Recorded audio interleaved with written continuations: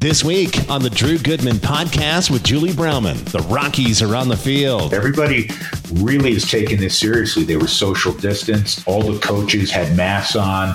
Trainers had masks on. Tony Walters, and Tony's talking about actually wearing a mask under his face mask. How does the 60-game sprint impact the Rockies' postseason chances? The Rockies' playoff chances actually went from, on FanGraphs, from 0.5% for a 162-game season to close to 17% for a 60-game season, because anything can happen. And Rockies outfielder Sam Hilliard describes what it was like to homer in his big league debut at Coors Field last September. I knew it was gone right when I connected.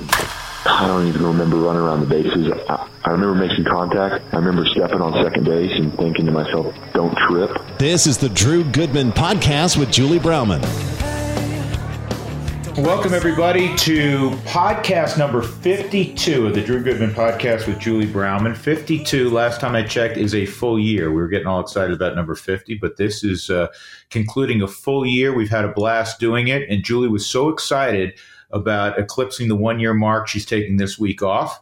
And substituting for her, I'm really proud to say, is my middle son, Zach, who is going to be a junior at Webster University in St. Louis. And he is a broadcast major, communications major. So he's with us. Sam Hilliard is going to be our special guest in a little bit. But first, I bring you Zach. How you doing, bud? I'm doing great. How are you?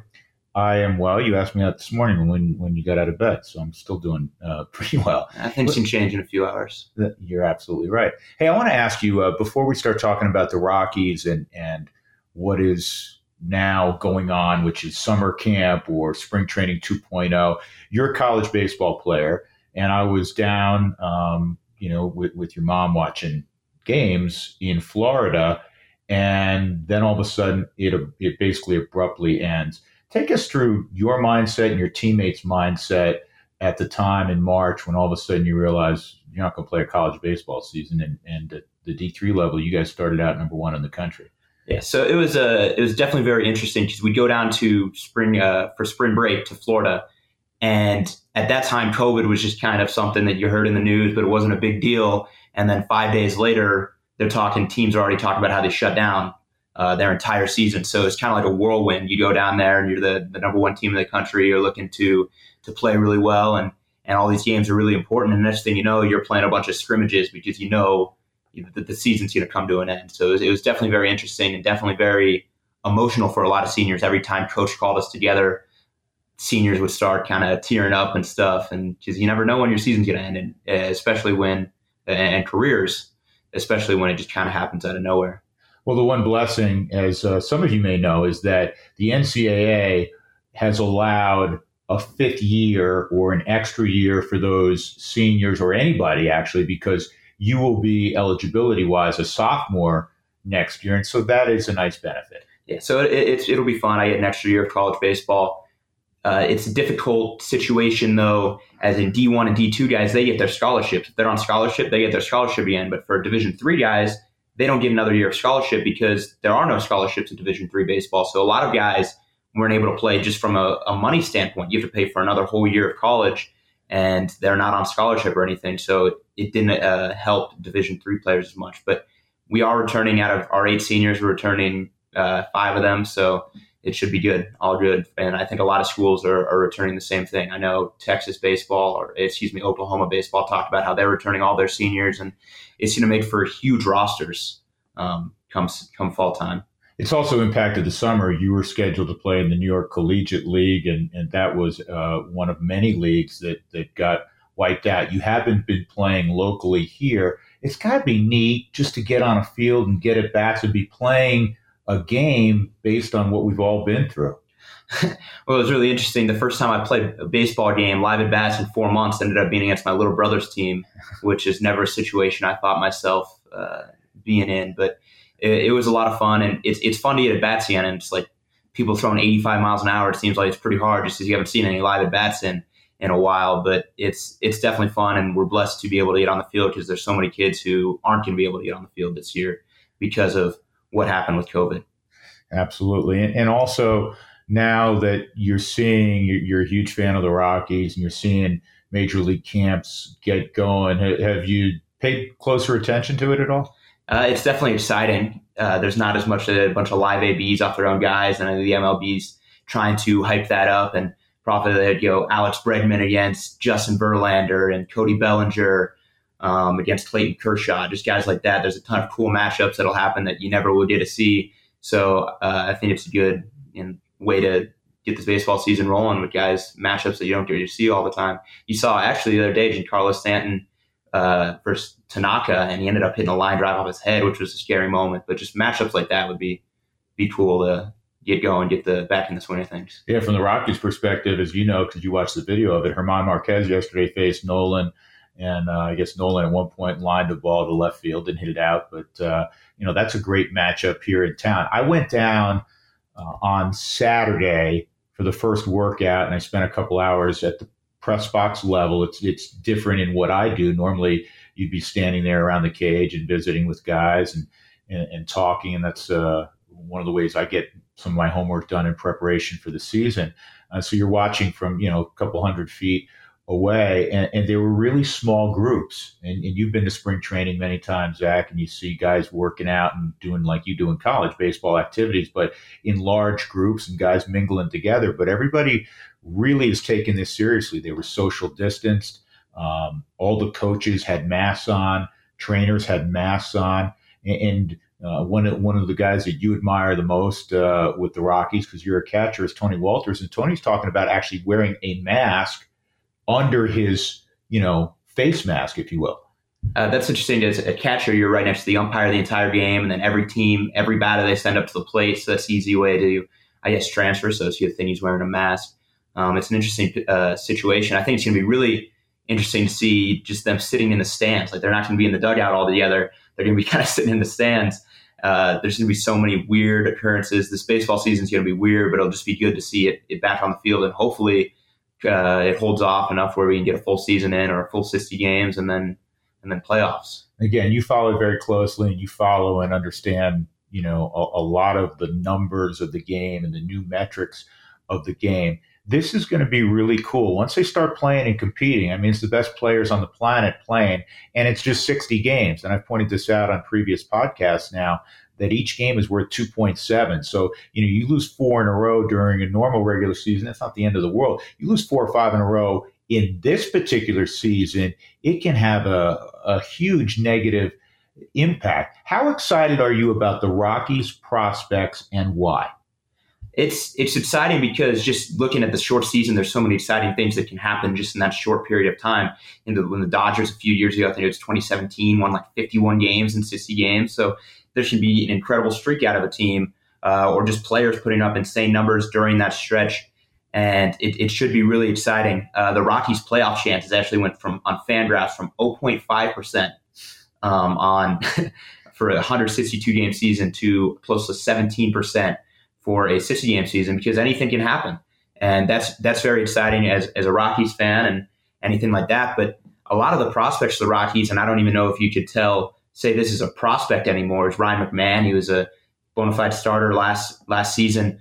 But last season, a lot of people kind of are really high on Ryan McMahon, even though the on-field, what you see isn't exactly as hyped as he was yet. But if you look at this 2019 advanced metrics, he had he found 7% more sweet spots than Christian Yelich did in 2017. And we all know how good Christian Yelich was in 2018, not saying that Ryan McMahon is the next Christian Yelich, because Christian Yelich is obviously one of the best 3 or 4 hitters in the game of baseball. But the potential's there, and just stuff like that. His walk rates are very similar. He found more barrels, the launch angles better when you look at stuff like that. And obviously, once again, Christian Yelich is unbelievable. But there's metrics that say that Ryan McMahon could burst onto the scene as a really, really good hitter. Yeah, I would agree with you. And I know going back to March when we were doing the podcast before COVID, I was on Ryan McMahon. He's been on this show now a couple of times, and he is shorter to the baseball. He had 24 home runs as he's still figuring out the major leagues, to your point about where he is as a young player.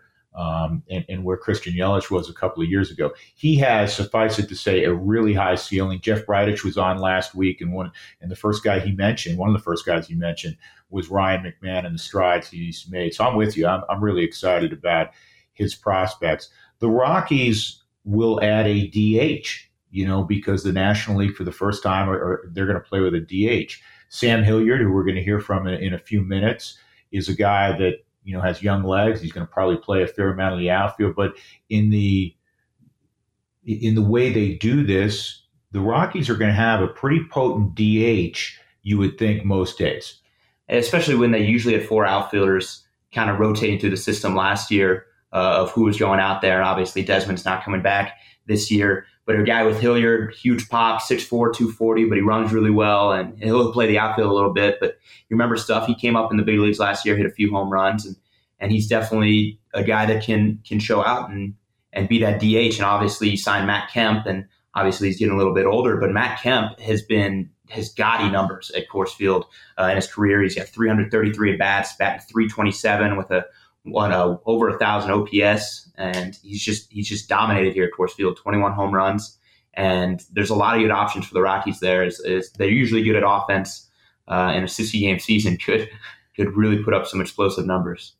And Matt Kemp will be a good presence, a strong presence in that clubhouse. Ian Desmond, obviously has opted to sit out the season and completely respect his decision, and more importantly, all his teammates respect his decision. But Matt Kemp will be a really strong presence in that clubhouse, another senior member, if you will, to go along with Daniel Murphy. And you forget, Nolan's now been in the league a long time. Guy. Yeah, and it's a big adjustment now. Just you saw how important guys like Gerardo Parra and Carlos Gonzalez were to the Rockies clubhouse. Even there's off-field metrics that can't be measured by anything.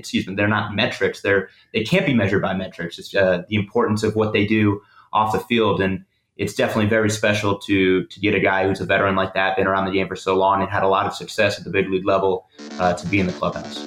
Very good. And with that, Zach, we're going to take a little time out. We're going to hear from Marky right now on our good friends at Boyer's Coffee, and we love everything about Boyer's Coffee. Marky. Boyer's Coffee was born in the Rocky Mountains. And as we've had a moment to pause and reflect, Boyer's Coffee is aligning its product offerings with names that are Colorado crafted and breathe local into the community. Just as the Boyer's Denver blend reminds us of the Mile High City, and Rocky Mountain Thunder reminds us of our majestic mountains, the new Aspen Gold reminds us of the picturesque golden mountainside in the fall. After all, Boyer's is the legendary Rocky Mountain roaster, and can't wait for everyone to enjoy the smooth-tasting roasts that embody what it means to be from Colorado. Had my Boyers this morning. Can't wait to get to Coors Field and have my Boyers as we bring you broadcasts of the Rockies beginning the third week of July on AT&T Sportsnet. Also, can't say enough about our good friends at Ideal Home Loans. Brent Ivinson has been in business since 2001. Give them a call, as so many have done, not only throughout the last 19 years, but especially right now with interest rates at historic lows. 303-867-7000, 303-867-7000, Ideal Home Loans. I've used them. I'm about to refinance again because rates, as we were just chatting about, are so good. They have an A+ rating with the Better Business Bureau. They are outstanding in making you feel comfortable and working you through the process of either getting a home loan, refinancing, or consolidating debt. Again, their phone number, 303-867-7000. Ideal Home Loans, 303-867-7000. And every week, as you know, they bring us our interview of the week. And this next guy is a really interesting young man who has a bright future as a baseball player, but he's a very introspective kid. He's not so much a kid. He's 26 now. Sam Hilliard. First of all, Sam, this is the natural question for everybody. How did you spend your time after spring training got shut down? Well, my fiance, her job kind of got shut down. She was able to work remotely, so she drove out to Arizona, and I just tried to continue to hit and just stay in baseball shape. But other than that, I just got to spend, probably the most time I've ever got to spend with my fiance, which is great. And I try to play a little bit of golf and just really trying to stay in baseball shape and just do some things that you otherwise wouldn't have all the time in the world to do, like catch up on some books and just call some friends and stuff like that. So it was really boring for a lot of the times, but I try to stay busy. Well, good deal. And by the way, from your perspective, it was great that you got to spend all that time with your fiance. If I were talking to her right now, would she answer in the same way? That's a good question. I don't know. That's a very good question, but I hope she would. Yeah, I think she would. Good, because there's relationships, and then there's baseball relationships where everybody's like, "Well, this is great. He's gone 7 months a year, so no big deal." Yeah, exactly. Hey, you did something a little different because it gets, as we all know, it gets super hot down in the Phoenix area, and you hung in there for a while. And then you did something I haven't heard before, so I'll let you explain where you decided to move to. Yeah, so never been in Phoenix area during the summer months, and it just got way too hot for us. We also have a golden retriever, and he got to the point where he couldn't even go outside. So my uncle has a mountain home in Edwards, Colorado, and so I called him up and said, hey, I want to be around as spring training happens. I want to be close, but I'm ready to leave Arizona. So do you mind if we go stay there and I kind of commute back and forth to Denver and stay ready up there? And he's like, yeah, no problem. Like, that's why we have it. So we got out of Scottsdale and drove up to Edwards and kind of lived there for the last month. And I was commuting to Denver, and it was about close to a 2-hour drive, but it was very scenic and beautiful, and I didn't mind it at all. I just turn on a podcast and just kind of cruise. But I'm all moved into Denver now, but I really, really enjoyed my time in Edwards. It's crazy beautiful out there. Yeah, it is. I'll tell you what, you talk about getting away from it. That is one of the reasons we all love to live in Colorado. I want to take you back to last September where, hardcore Rockies fans knew of your growth through the system and your power speed combination.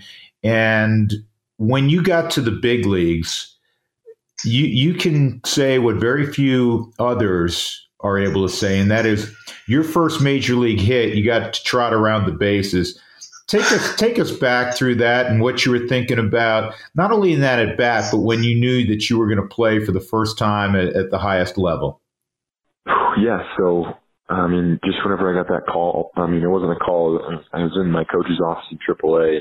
Whenever he told me, it was just like a crazy rush of emotions that I'm sure everyone experiences whenever they receive that news. But it was just kind of just pure shock. And I always thought I would kind of break down in tears whenever I heard that news, but I never did, which was surprising to me. But so I didn't sleep a wink that night, not even 1 second. And then I got on a plane the next day, early in the morning, to go to Denver. And whenever I heard I was playing center field versus the Red Sox in my debut that night, it was just excitement, nerves, butterflies in the stomach. All the emotions just came rushing in. And I really, leading up that year in AAA, I hadn't played that much center field. And then when I got to the big leagues, I played almost exclusively center field. I played a little bit of right and left too, but it was great because I love playing center, and I know I can do it. So it was a great opportunity for me. And I had a lot of fun doing it. But whenever I saw starting, I was like, all right, let's go. That was quick. And had to prepare myself and do my routine and get myself locked in. And with all the emotions and nerves flowing through my body, it took me a couple of bats to kind of feel like this is a baseball game. This is the same game you've always played, because of all the lights and sounds and people and all that stuff. So, yeah, whenever I got that first hit, I knew it was gone right when I connected. I always tell people, I don't even remember running around the bases. I remember making contact. I remember stepping on second base and thinking to myself, don't trip, because I kind of felt like I was going to trip. And then next thing I know, I was in the dugout. And I've watched the video of myself hitting a homer probably hundreds of times now, but to be honest, I don't remember much of that moment. Yeah, that was special. And your family was there as well, weren't they? Yes, yeah. And that's in the video. they pay into my family, and it's mostly my three friends that get the screen time because they go like WrestleMania mode, and they're like tackling each other, and it's great to see. But yeah, my whole family was there. I had like 16 people, and getting to see them after the game was truly awesome. And then just kind of seeing their reaction to the homer it really makes me smile, and it was just a great memory. Yeah, I have to tell you, and this just came to mind. I get asked periodically from people, "Hey, what's your favorite call? What's your favorite moment, et cetera?" And honestly, one of my favorite moments is when people like yourself get that first day in the big leagues, that opportunity, and especially when they do something, ridiculously special as you did, and you get to show the shots of the family and so on, because you realize that you're a very tiny part of what is one of the great moments of that person's life and that family. And being a baseball family myself, I know, between mom and dad and your brothers, how they took you to so many practices and games and travel and so on, and then to see the culmination, it really is special, isn't it? Yeah, it's truly special. And every time I watch that video, I'll hear you calling it too. So yeah, you're right. That's awesome too. But, yeah, it's really cool to see that happen. The same thing with Dom Nunez. He hit a homer in his debut. Same thing, his fourth at bat. And, it's really cool to see, other people do that as well. Especially he was my roommate in Albuquerque. So the fact that we both had an opportunity to do that was really cool, and it's a memory we'll share together forever. Absolutely. And I know for Rockies fans, one of the memories they're going to have of last year, which unfortunately was a disappointing season overall by record, was not only that first day for you in the big leagues, but it was the entire month, because people had read about your exploits, and you had a fabulous year in Albuquerque. It seemed like every stop you were an all-star. I know you had a good AFL, Arizona Fall League, the previous year. But when I look at your body of work in September, 7 home runs, left on left against Hayter, against some top lefties in the game. Overall, you kind of put your foot down and said, "I belong." Does it feel that way? Yeah, definitely. I definitely feel that way. Getting over that hump. I had a homer in the debut, obviously, and then the first couple games I did pretty good. And then I really struggled for the next 8 games or so. It felt like a lot longer than that, but I think that's about how long it was. And then I made a couple adjustments, mental and physical adjustments, and then something just kind of clicked. It was in the series that we had with the Mets, and then after that, I kind of carried that through to the end of the season. But like I said, I was having success against some established pitchers, and the feeling that brings you is just like true confidence. Whenever it's like, okay, I'm going to the big leagues. I wonder how different it's going to be, like how different the pitching and the talent's going to be. And whenever you can succeed against guys that are considered the best in the game, it really just fuels you and fills you with confidence. And that feeling of knowing you belong and knowing that you can succeed in that environment is a really good feeling in it. And, I think it just breeds more success. At what point in time during I want to take you all the way back, actually. I want to go back to Mansfield, Texas. And, you're a big kid. You come from, your dad was obviously a marvelous athlete, a linebacker at Texas. But you weren't quote unquote this big time prospect coming out of high school, were you? No, not whatsoever. So I was a late bloomer, big time. And so my junior year of high school, I kind of had this medical issue where I had internal bleeding in my stomach, and it had been bleeding for 3-4 years without us even realizing it. So I was never really a big kid. I was average height, skinny, but I was always a good athlete. And then my freshman, sophomore, junior year of high school, I slowly started becoming skinnier and more pale, and just not sick, but just kind of weak. And right. It was weird because I was like, I keep working hard and I'm not getting in shape. And it got to the point where I couldn't really run a lap around the track without having to stop and like lay down. It was really bad. And they took me to the hospital and they thought there was something wrong with my heart. Anyways, it's a long story. And then they figured out that, well, you don't have that much blood, like you've been bleeding out of somewhere. So I went to the hospital. I got 5 bags of blood transfused into me, and I spent a couple more days there. And then the day that I got out, I had the color back in me, and I felt amazing. And I went out and I could run like a 5-minute mile, and it was just like I felt like a new person. I felt like how I used to feel. And then after that, I started, I hit a growth spurt and I started filling out. Actually, I could put weight on. Before that, I was like 6'3", 150, really skinny. And then, but then I was able to fill out and kind of, I believe that's where my baseball career started to take off. And I got an offer to a JUCO in Texas. And then, I ended up going to a different JUCO in Missouri where I believe I got the good coaching, and I had opportunities there to show my talent, and then the rest is history after that. Yeah. Now you were drafted out of that, out of the second JC in Missouri, but I assume you were drafted then as a left-handed pitcher. Is that accurate? Yes. When did you become a better position player prospect than pitching prospect? That's a good question. I got drafted as a left-handed pitcher, turned it down because I wanted to go to Wichita State, or I wanted to play Division I baseball. It was always a dream of mine. I went there with the thought in my mind, I'm going to develop and become a first-round left-handed starting pitcher. And then my velo, I don't know what happened, my arm just started hanging because I'd always been a two-way, and I was playing outfield and trying to be a starting pitcher. So my arm kind of started hanging. I think something kind of went wrong with my mechanics. I just got completely shelled that year.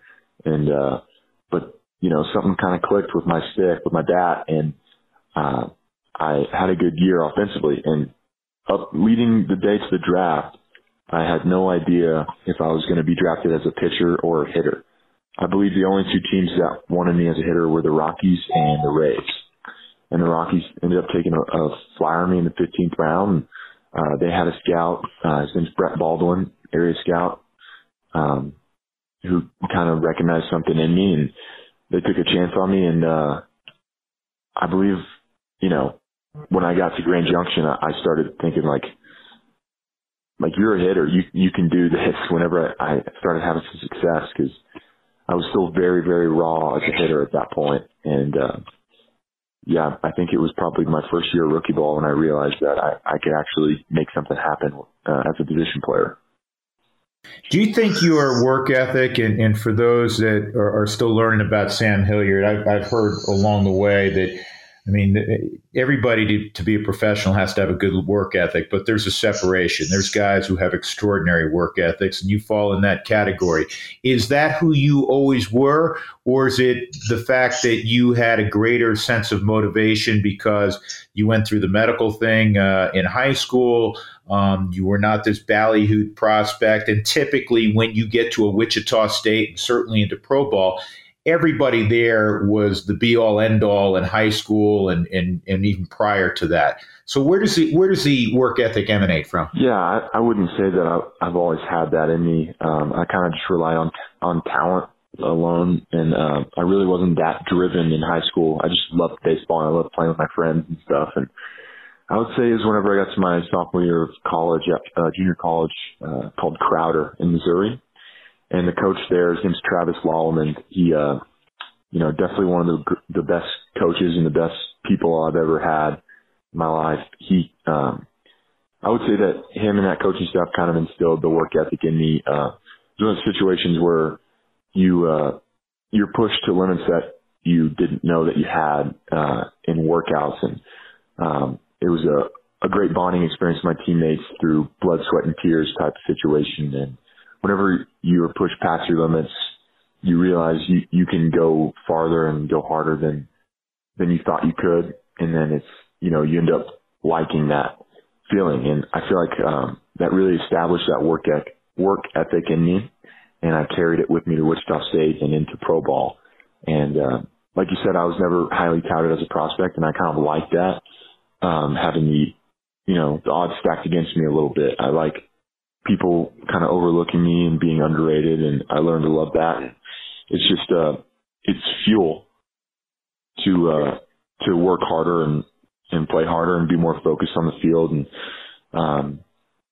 so yeah, I believe it started probably my sophomore year of college, and I'm very, very grateful for Coach Wallerman in that year of my life. Hey, I gotta go back one more time to high school. You grew up in Texas, man, and your dad went to the University of Texas, which is a legendary school to begin with, but especially from a football standpoint. And he's a linebacker there. I understand you were skinny, but did you play football at all? And because I know you played hoops, right? Yeah, I played basketball a little bit in high school, but yeah, I played football growing up until after my 8th grade year. I was always good. I was always, starting on A team or whatever, but it's just middle school. My dad, after his football career, he became an orthopedic surgeon. So he was very well versed in, sports injuries, and he saw a lot of football players come in, and he never told me don't play, but he always had me be very aware of the possibility of injury. And so he was like, it wasn't that he was discouraging me to play, but, he was saying this could happen. So I kind of listened to that, and I was like, I don't really want to get hurt, and I'm better at baseball. And also around the time I started high school, I was like, I'm not that big either. And I didn't know I was going to end up being big. If I knew I was going to be this big, I probably would have gone out for tight end or something. But, yeah, I stopped playing, and my dad was completely fine with that. But, I always loved the game of football, and I honestly wish I played in high school. Yeah, again, especially down there, it's kind of religion. In fact, I was down at a baseball tournament last week down there, and we went by Allen High School. You ever been to Allen High School? That place, yes, I've been there. It's crazy. It's like a university. It's a university. It's ridiculous. Their football stadium's a joke. They have luxury suites. I think it was like almost $70 million to build that thing. My aunt is a teacher at that high school. Oh, okay. There you go. And then you go down the street and there's McKinney High School Stadium. It's just for people who are not from Texas, it literally would be impossible for them to believe. You're from down there, the athletic facility. So. Yeah, it's something else. It's something to behold. Yeah, it really is. The baseball facilities there are great also. Hey, you have a rare deal, man, in that you can hit the ball a mile, but you run, despite being 6'5", and whether you're playing at 240 or 2.25, I mean, you run exceptionally well. That's unusual. And were you always somebody that could run? Yeah, I was definitely always somebody that could run, but I wasn't always somebody that could hit for power and hit the ball a long way. That was something that I developed later as I kind of started to grow and figure my swing out and stuff. So, growing up, like I said, I wasn't big until later in life. So I just, I kind of kept that speed with me, and I don't feel like I'm a huge guy out there when I'm running. I kind of still feel like that, young kid whenever I was growing up that was fast, and I still feel that way when I'm out there competing and running at my top speed. But like I said, the power is what came second. So that's what I developed in college and in pro ball. So I'm going to ask you a question, tell you a quick story in the same breath. I was with John Gray the other day. He was throwing a bullpen at a facility that I'm associated with prior to things opening up at Coors Field, and things are different right now. I'll let you go through that in a little bit. But John was like a little kid. He was so excited about meeting Matt Kemp because they're both from Oklahoma. Matt Kemp, kind of a legendary figure in that state. And John said, he's going to get tired of me because I'm going to chew his ear off with questions. Have you had in how things are different now, and you kind of, not everybody arrives at the same time at the summer camp, if you will. But Matt Kemp is somebody I would think you really want to talk to also, because Matt, in his prime, like you, big dude, hit the ball over the wall, ran really well, played center field.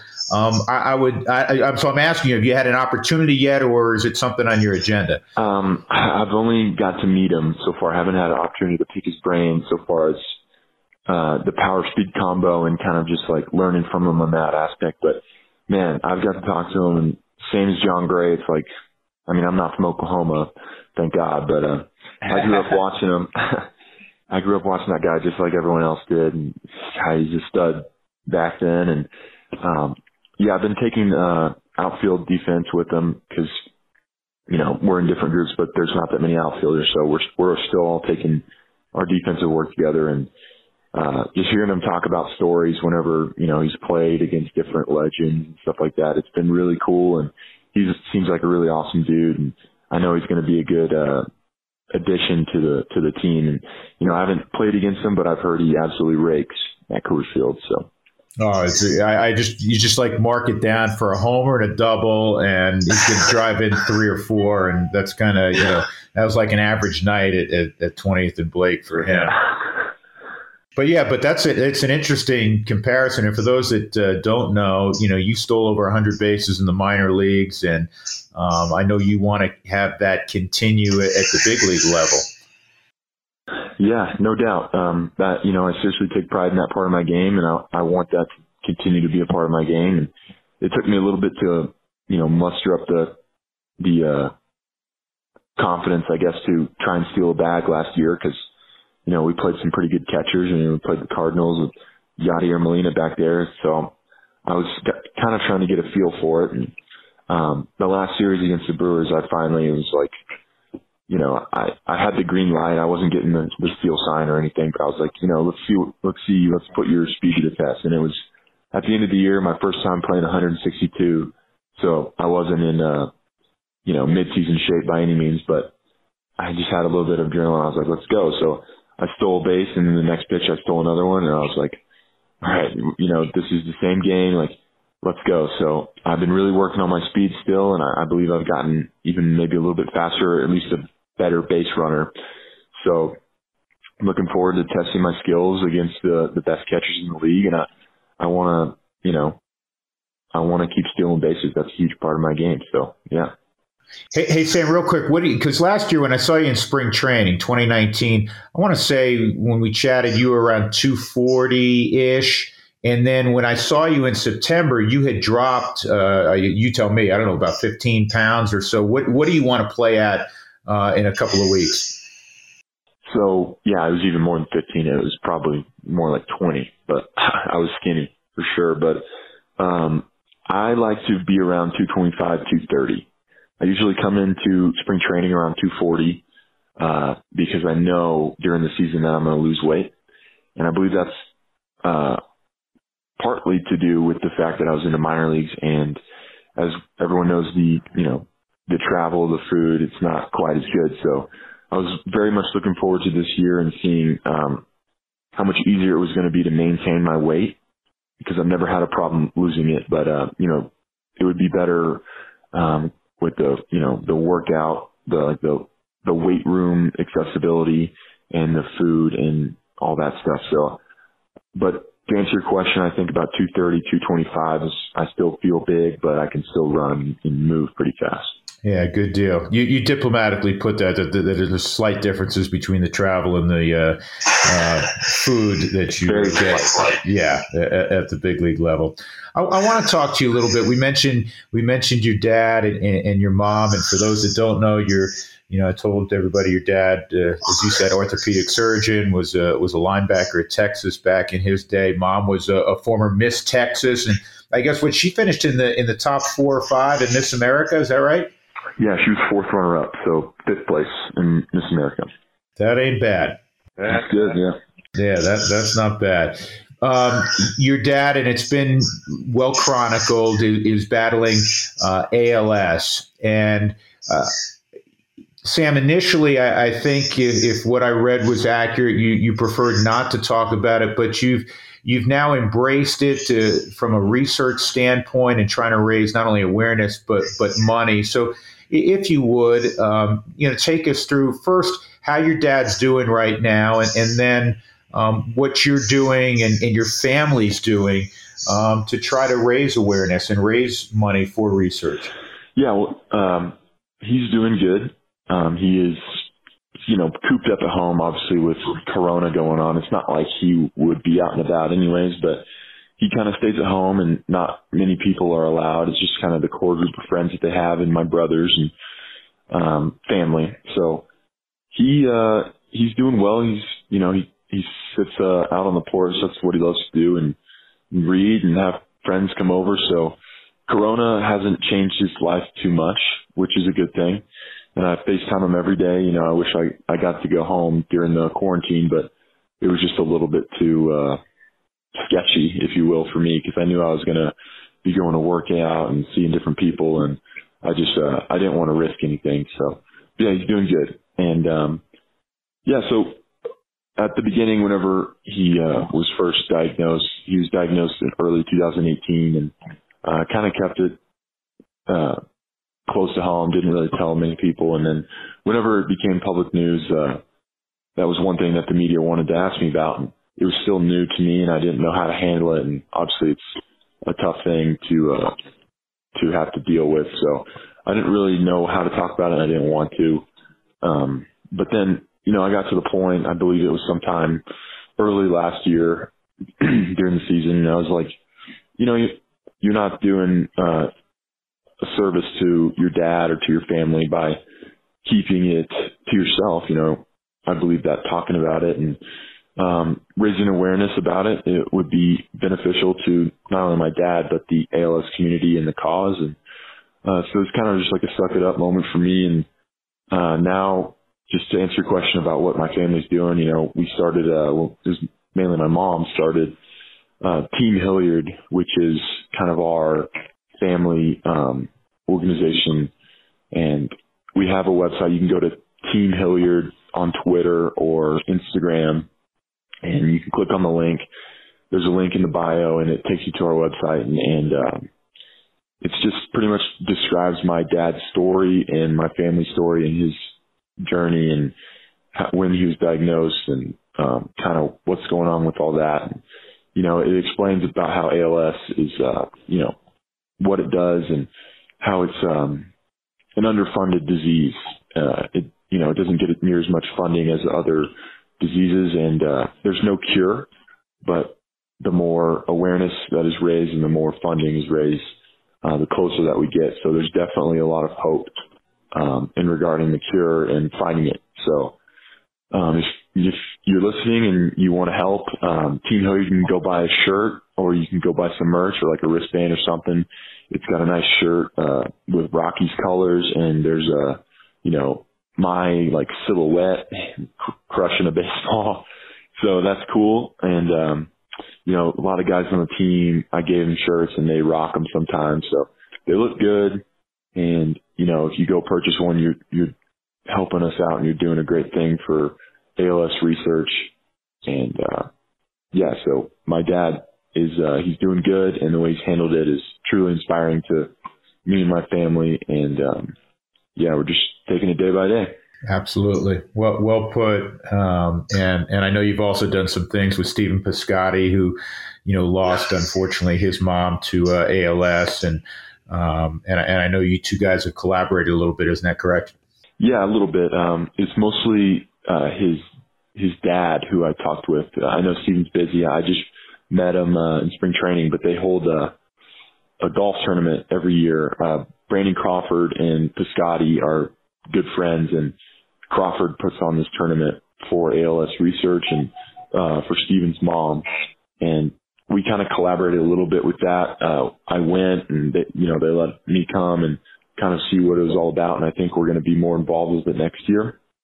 And so it happens during spring training, and hopefully we can, get in touch and kind of work together on it instead of being just a guest next year. Maybe actually help host the thing and help them, raise awareness and just get some good people out there, play some golf, and also raise some money. So it was a cool experience, and shout out to the Piscottis. They're a great family. Absolutely.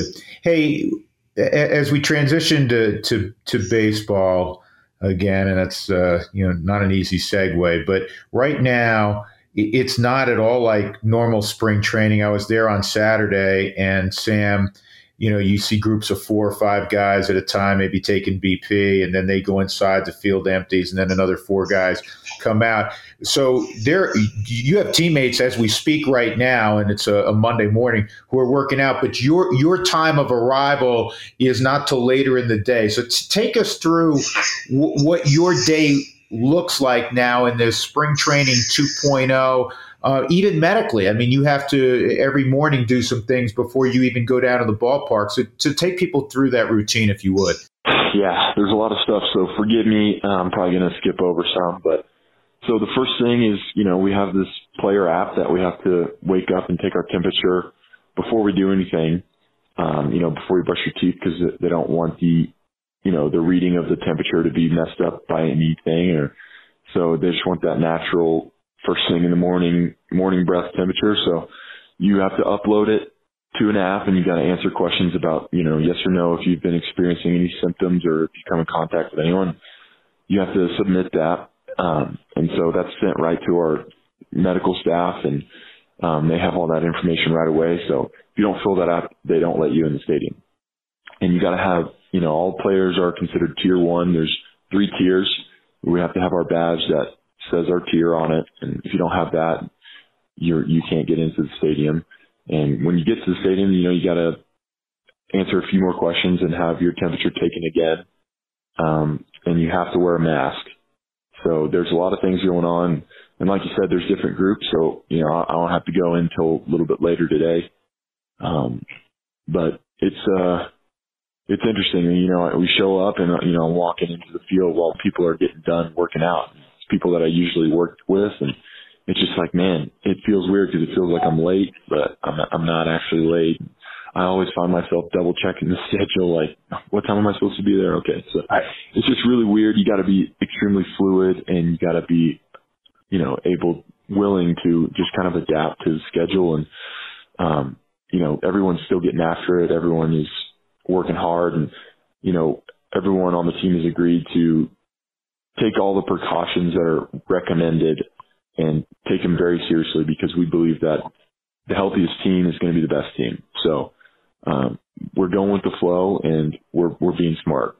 Yeah. Hey, Sam, how much are conversations now typical of, baseball and being able to compete and try to win a division and that sort of thing? And how much is it of the guidelines and COVID, et cetera? Is there a balance, or once you get there, are people really more talking about ball? Yeah. So, obviously right when we got there, it was meetings and going over guidelines and protocols about Corona. So it was like, for me, the vibe was, let's get all this stuff out of the way and then focus on baseball. Because, obviously everyone's thinking about Corona. You leave the field, it's all you see, like people wearing masks and whatnot. But on the field, we talked about it as a team. We were like, we're going to get after it. Other teams are getting after it. Like, this is a short season. It's almost like a college season. We have a legit chance to be right in the mix, and I think everyone realizes that, and the way you can see people working, it kind of reflects that attitude. Everyone is really getting after it, and you can kind of feel the intensity out there. So I know most of the talk now is just like, hey, we have a chance, we have a serious chance to do some damage, and we're getting after it as a team. Hey, one of the last ones with Ian Desmond opting out, which I know everyone within the game and certainly within your clubhouse that I've talked to have great respect for his decision and understanding for his decision, as do I. But it also opens up, if you will, another outfield spot. There is also the DH this year in the National League for the first time. How do you perceive your role? I perceive my role as I have an opportunity this year to impact and really help the team.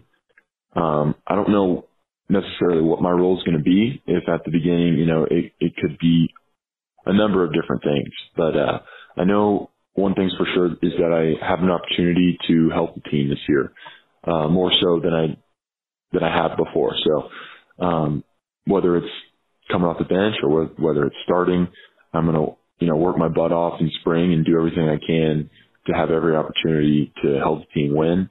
And I'm not going to take it for granted. Well put. Hey, Sam, I really enjoyed it. I know you got to get ready right now to to go in because you have a date at the ballpark coming up this afternoon. But I really enjoyed it. I know I speak for everybody in the region. We wish you nothing but success on the field, continued success on the field, and all the best to your family and specifically to your pop.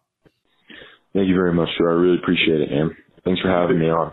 You bet. Anytime, man. And as I told John the other day, because I literally saw him, I said, all right, dude, man, great. Have a great season, and I'll see you next spring training, because literally that may be the next time we get to see each other. But I'll be rooting for you along the way, obviously, man. Take care of yourself. All right. Sounds good. You too. I can't tell you how big a fan I am of Sam Hilliard. I got to know him a little bit in spring training a year ago, now a year and a half ago, I guess. And then when he came up in September, he's mature, he's bright, he has a phenomenal work ethic. And I know you remember, you were at school already, but watching from afar, he had a big impact in September. He hit 7 jacks in September and against some big names. Yeah, he took Hyunjin Ryu deep, and obviously he was so impressive last year, just dominated with low ERA.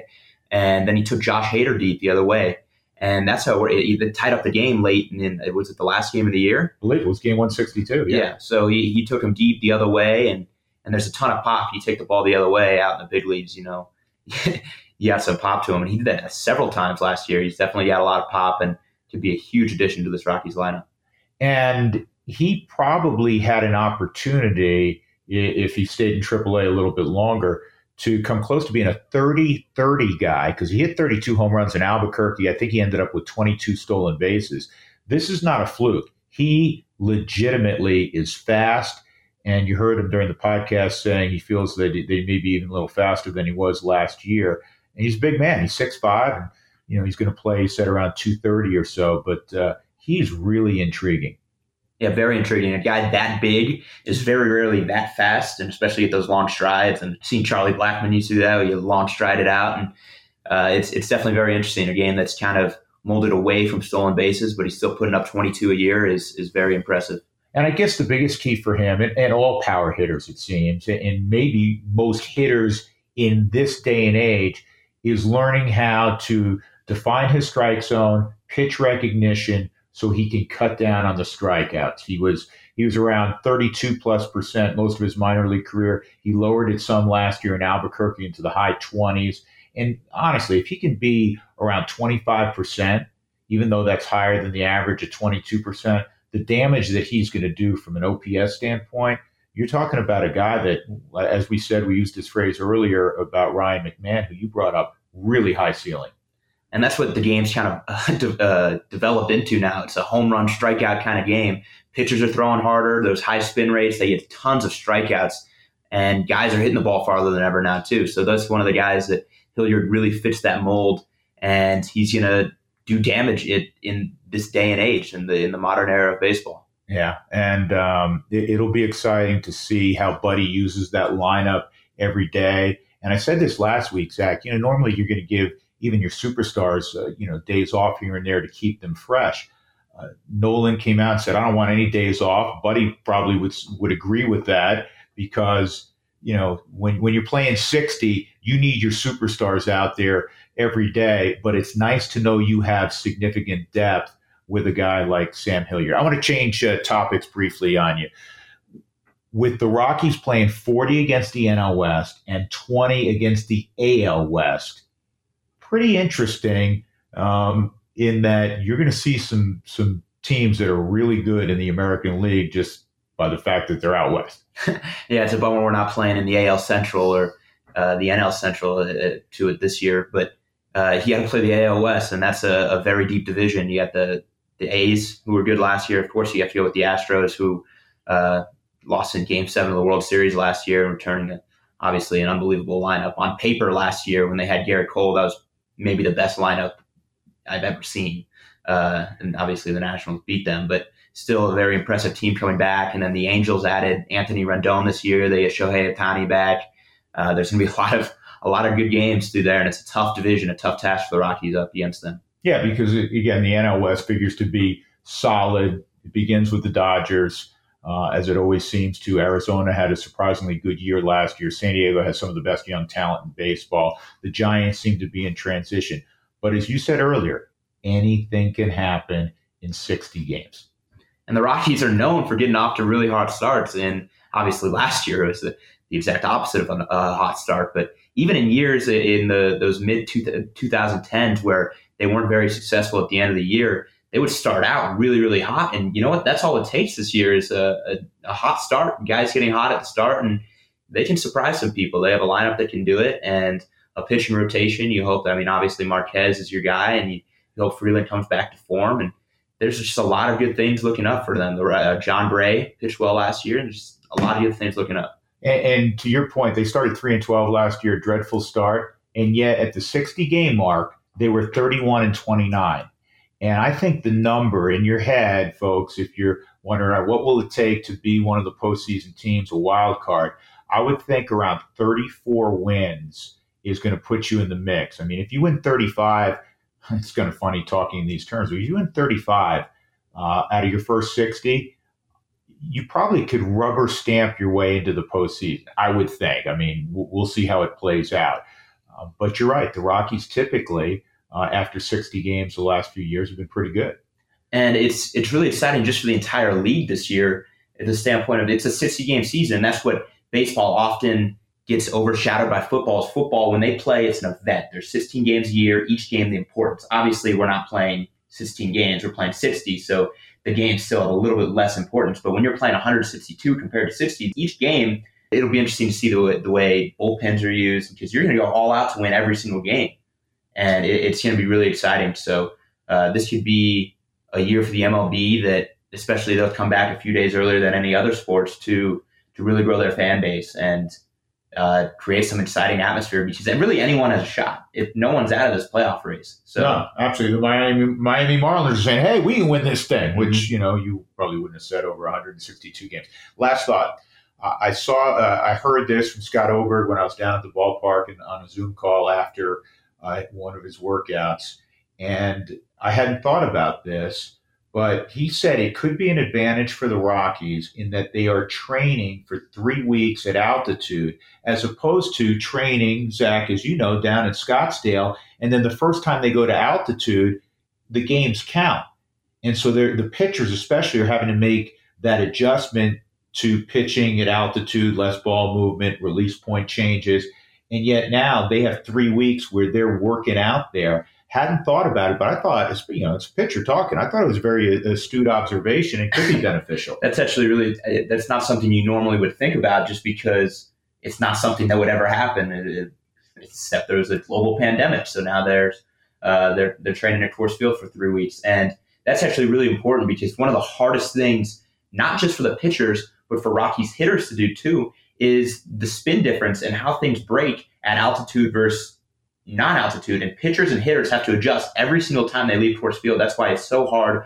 And Rockies hitters and pitchers deserve more credit for that, even though you play Coors Field and I can't stand when they just crush guys like Nolan Arenado when he puts up a lot of really good numbers, but he's still got to go on the road and you have to make that adjustment.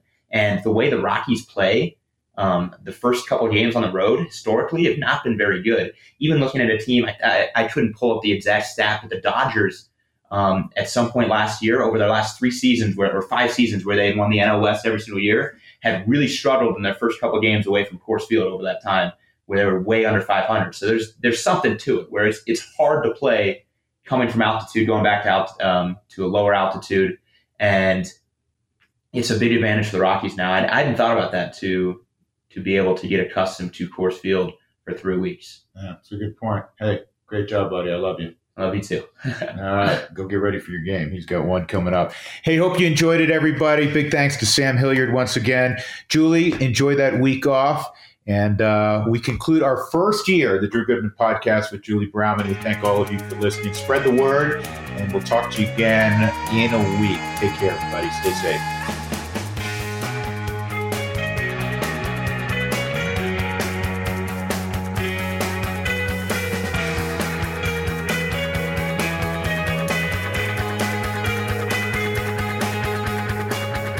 Boyer's Coffee is back and wants to thank you, our Colorado community, for all the love and support over the years, and especially as Boyer's rebuilds their Denver roastery. Support Boyer's Coffee, the legendary Rocky Mountain roaster. Pick up a bag of freshly roasted coffee in your local grocery store.